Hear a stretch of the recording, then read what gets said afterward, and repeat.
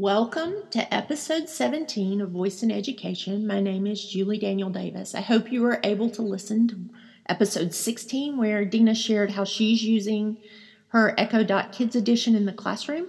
I believe that even though she's using it for second grade, anytime we hear from fellow educators on ways they're implementing, we benefit because it opens our minds to ideas of, oh, wow, I could use something like that. And it doesn't matter what grade you're teaching, getting that feedback is helpful. So if you didn't listen to episode 16, go back and do so.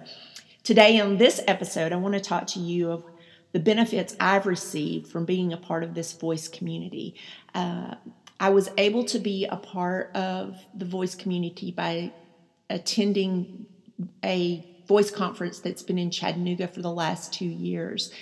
That introduced me to people that were already kind of pioneers in this voice movement. And with that, they are also innovators. So they're reaching out to me as an educator often saying, hey, what do you need? What do you think education needs? What do you think of this idea? And it's allowed me to be a pilot for many of their ideas. Last week, I actually talked to someone who has created a math skill who lives in Israel because he wants feedback from teachers. He wants to make his skill better. And as an educator, that excites me to be able to speak into some of these things. And so if you're someone who is interested in if you use math skills in the classroom in the lower grades, contact me so I can tell you about this skill so you can give him feedback. He wants feedback.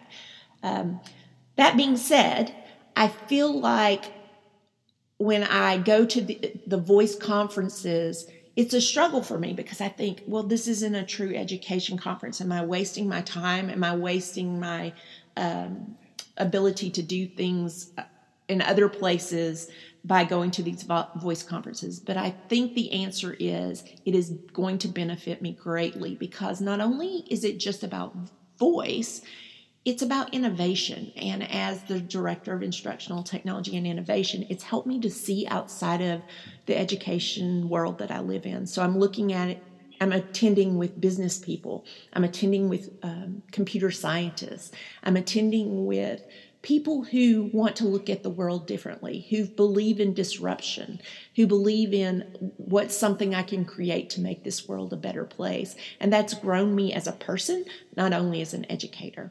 So what I want to share with you today are 3 upcoming events that are about voice.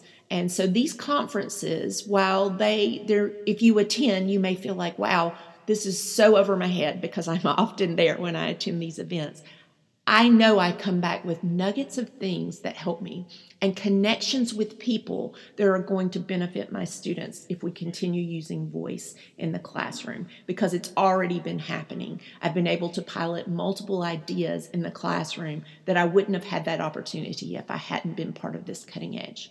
So the first thing I want to tell you about is the Voice Summit. It is billed as the largest voice tech event of the year. And it will be taking place in Newark, New Jersey from July 22nd through 25th. You can go online and look it up, and you can get a ticket. The cost point of attending is pretty low. Of course, if you're not from the New Jersey area, you'll have to find a place to stay. I'm really interested in this event. 5 days of learning about voice may just completely blow my mind. But I am excited about what I can get from this in terms of how I can help my students and grow as an educator and just as a business leader as well. The next one that I'm aware of is the one I'm really excited about because Bradley Metrock is putting on the Voice in Education. And this is the first voice conference that's directly pointed at the educational realm. And it is going to take place on August 7th at Emerson College in Boston. It is just a one-day event from 8:30 to 4. And I can tell you I will be speaking at this event, representative of what's going on in voice in the K-12 realm. But this is the one I'm really excited about because everything about it is going to be about education. So if you have a chance to come to Boston on August 7th, make plans. I know that they are offering discounts for educators because they know educators don't have a lot of money. So that's a good thing.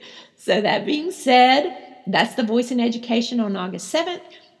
Also, the one that I attend every year is now called Project Voice, and it is going to take place January 13th through 17th of 2020 in Chattanooga, Tennessee. And this is the one where I was able to meet all the people that I know in the voice industry already. Thankfully, I'm so thankful to be a part of this.